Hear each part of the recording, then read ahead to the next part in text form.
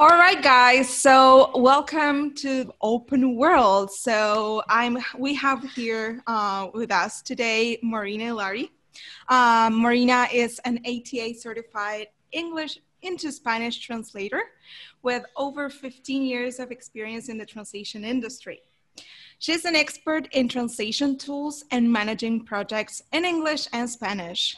She has worked as a translator, editor, and quality assurance specialist for many companies around the world with a special focus on creative translations and video game localization. She is the Chief Executive Officer of Terra Translations and co-host of the podcast about translations that is called En Pantuflas. So welcome, Marina. How are you? Thank you. I'm good. Thank you so much for having me. I'm so excited to talk to you all. So here today with me, we have Alexis, Loretta, and Lucia. So how are you guys? Hi, everybody. Hi. Hello. Excited to be here. So we have a couple of questions, Marina. So because we were super anxious and excited to learn more about you and your background. So how about Alexis? What would you like to learn from Marina today? Yes. Hi, Marina. Welcome. Well, we are all gamers. So first things first, which games were the ones that got you into gaming? I mean, there must have been some game that made you say, I want to translate video games and I want to play more. Well, I don't know if I was thinking about that when I started playing video games, that I wanted to translate them. But I do remember very clearly that the first game where I got hooked was Tetris. So I was really good at it. And I was also obsessed about this. And I remember people talking to me and me seeing the little figures coming on their faces. So this is when I knew I was completely obsessed with this game, and I couldn't stop thinking about where they should go. But I grew up in the province of Argentina, in a small town, and we had an arcade game store called Flash. And we used to spend so many hours there with my brother playing The Simpsons and Street Fighter and Pac-Man and all these games. And so I think that's when I knew that the games were a passion. And then my first console was in Argentina, it was the family game console. Yeah. So similar to NES, right? Exactly, similar to that one, but the cheapest option, I guess. Yes. And and so Mario Bros was the first game I played there. And that's when I was completely hooked, and also playing with my brother. The game that we like the most with my brother is this game that is not so well known. It's called Snow Bros. Yeah. I don't know if you guys know it. You guys know it? I know the Snow Bros. Yeah. So I was also raised in Argentina, so I'm pretty familiar with that one as well. You guys are going to need to show me this one. Yeah. We have to play that one with Lore then. What games are a destroyer of friendship? Well, it's not so common. I don't think people here in the US are so familiar with this game. So it's just a game about two snowmen. And I was always the red snowman. And my brother was always the blue snowman, and we to this day, we can master this game. In fact, last summer, we had rented an Airbnb house and had an arcade game and had the Snow Bros game. And my brother and I... Really? What are the odds, I mean, for you to rent a place and for them to have that specific game? Well, it had many games in the arcade, and one of them was that one, and so we spent so much fun reminiscence about our younger days playing this game, and we can still master it, by the way. And did you get to show that game to your kids? Yes. And were they as obsessed as you were back then? Oh, yeah, very much so. It's a fun game. And also the aesthetics are really curious looking. And it's a cool game. I really like it. Have you ever tried speedrunning that game? I mean, it's one of the best games to win in as least time as you can. So no, really? I don't think so. I don't think so. But I didn't know all the codes to go into the next levels without actually winning. So that's cheating. Yeah, that's not gaming. Or maybe it is gaming. I just really wanted to get to the end. Well, the funny thing about this game, though, is that so of course it's the story of this princess that gets kidnapped, the two princesses, and the two snowmen have to rescue them. But what I like about this game is that once they rescue them, then this like evil witch kidnaps the two snowmen, and the two princesses have to rescue them. Oh, so you get to play as a princess the whole second part of the game, which is really cool. I didn't know that. I definitely want to play it now. Yeah. Well, once you had mastered this game and had gotten more into the professional aspect of it, so how difficult was it to get into the game localization industry when you started translating video games? Like, what was the most useful skill that you had to learn, taking these first steps into the industry? Yeah, I don't know if I would say it was very difficult, but I would say that working in video game localization was not widely known, or it wasn't popular. So the most useful skill, without a doubt, I think, is knowing about video games. So the amount of hours I spent playing the video games were extremely useful when having to translate them. And also being a good communicator and being a good researcher. When I first started out, video game localization was not a common specialization for translators. We didn't have any books or blogs or videos or webinars on the subject, so you didn't have any of the resources that you have now. So I would say that was the most challenging part back then. You couldn't easily check for references online. You couldn't get all the imagery you get with Google right now. So that was a challenge. And comparing it to nowadays, though I think that it's a little more competitive, the market for translators that are interested in specializing in this domain. When I first started out, there were only 2 translators of Spanish that were specialized in video game localization, and they were both from Spain. So I didn't know any Latin American Spanish specialized in this. And one of the first projects I worked on, which was a large AAA game, we didn't have anything. So we had to start from scratch, from creating the style guide to creating the glossary to everything from the game. It was starting from zero. Where nowadays, usually, if you will work on a big IP like this, you would probably get a lot more material to get you started with. So that's a big difference, I guess. So in some ways, it's a little bit easier, but of course, those new challenges always pop up. Mm-hmm. Yeah. Always going to be something else. There are other challenges now, for sure. Well, thank you. So, Marina, we have another question, and this has to do with something really important and something that has been discussed a long time now. So we need you to give the ultimate answer to this. Which is best, Star Wars or Star Trek? And please be honest. Okay, so I have to be honest, Lucio, and I hope I'm not disappointing you completely, but I do like Star Wars. That's what I used to watch growing up. I know, but I like Star Trek too. It's just like I'm a Star Wars fan. So I'll get over this. So tell me why you love Star Trek over Star Wars. Oh, you first.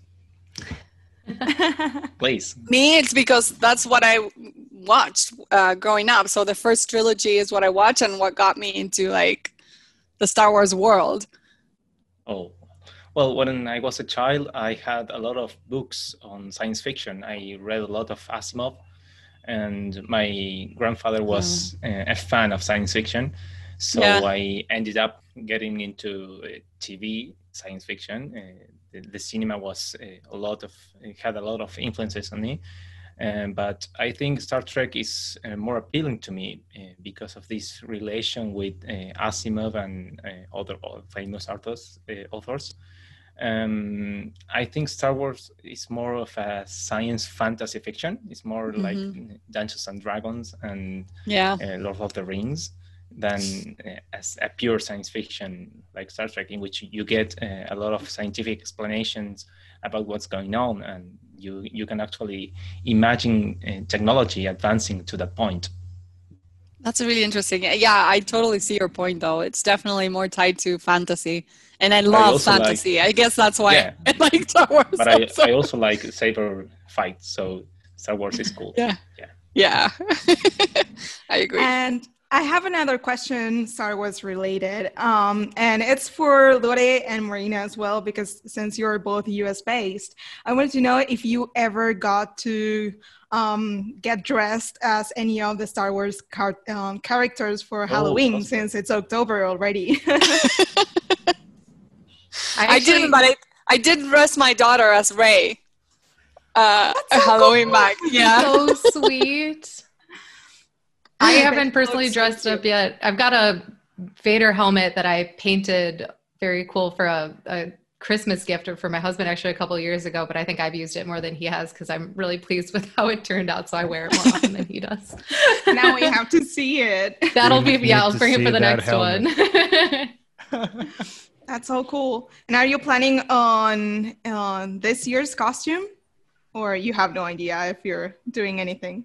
I have no idea. Is Halloween even happening this year? I don't know. I mean, at least inside your home,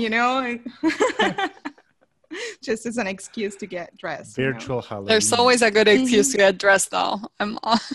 We're doing an indoor one, too. And actually, Lucio brought it up. We're doing, well, mine is Lord of the Rings and my husband's is Harry Potter. So we're going full tilt on that fantasy costume. Love it. I love it. That's so cool. So I have another question for you, Marina. Are you currently playing any games? I am. So I have two little ones at home. And we are playing a few video games. Minecraft, Super Mario Bros. Deluxe, Mario Kart, Zelda Awakening.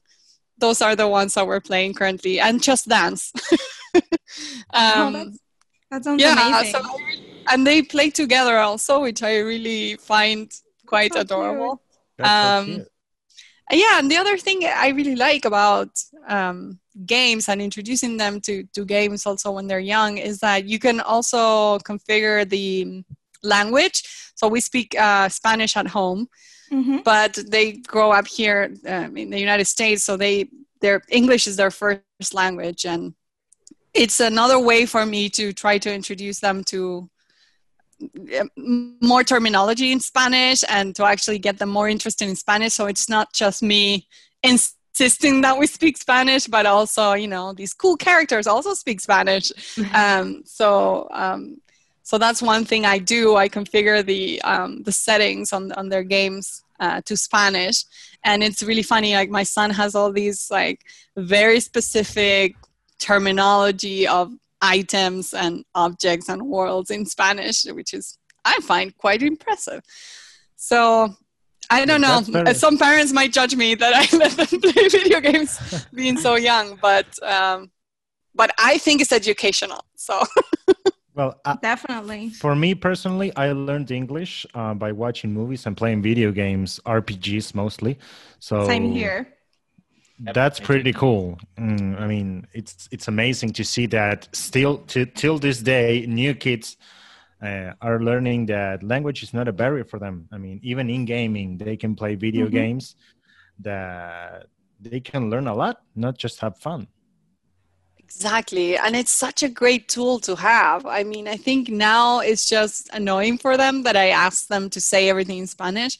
But eventually, I'm hoping that they will thank me because it is such an amazing tool to have, especially, I mean, I work with languages, I work in localization, so I understand it can be just an amazing tool to have. Right. Well, thank you. For those of us who are a little bit newer to the industry, like myself, what would you recommend or advise to somebody who wants to get started in the localization industry but doesn't really know where to get their foot in the door? Yeah.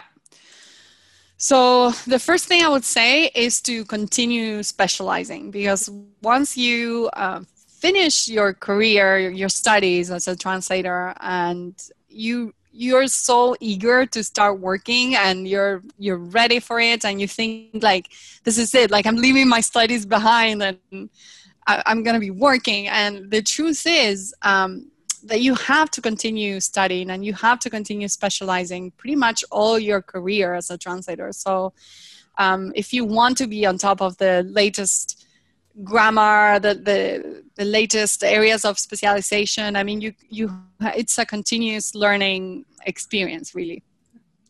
The second advice I would give is more of a like business practical one, which is to join a professional association. So depending on where you live, you can find translators or interpreters that join different associations. And this is an amazing community for professional development, but also for networking with other colleagues. And it's super important. I mean, great contacts can come out of this.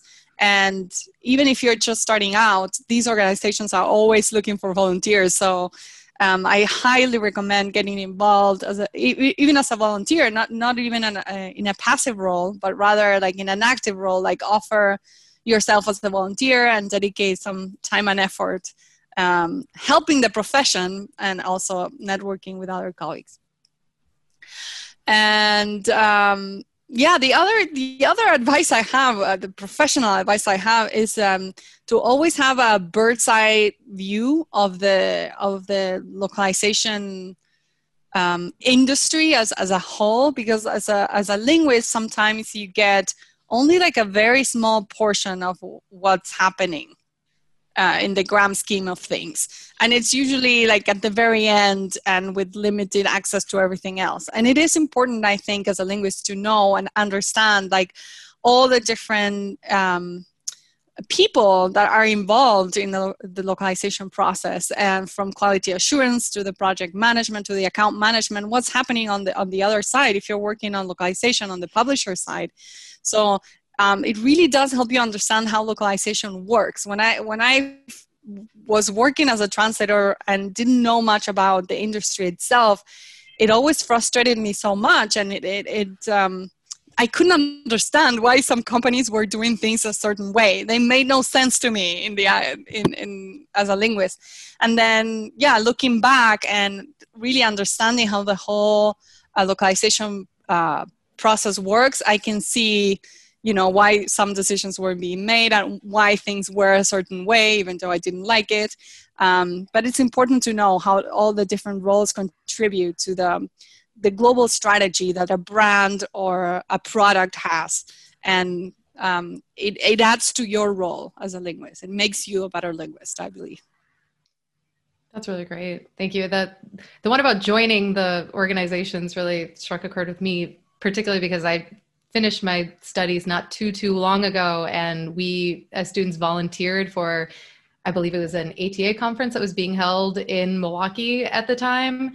And we had a great time volunteering. We met a lot of people, and then were able to attend sessions afterward that we would not have been able to afford as students otherwise. So it was a really good way for all of us to sort of, I guess, be introduced to the world and feel like we were also contributing in some way.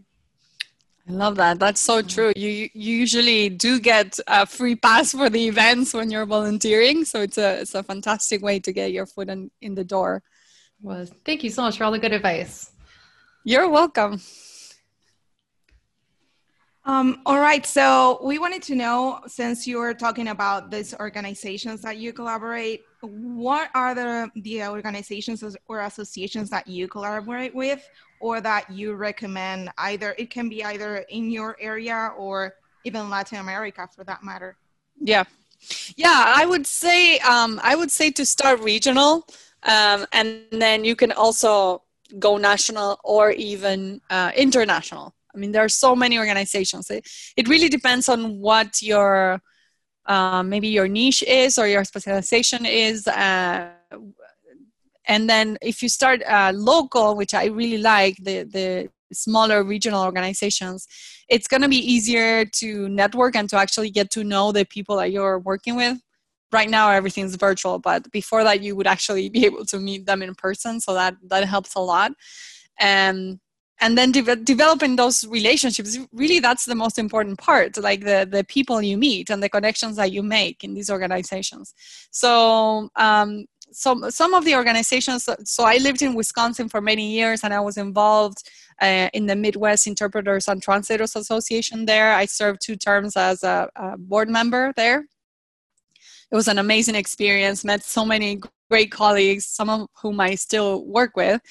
And then little by little, I started getting my foot in the door in the American Translators Association, which is the national organization for translators and interpreters. And right now, I'm the administrator of one of the divisions, so I'm very involved with this association.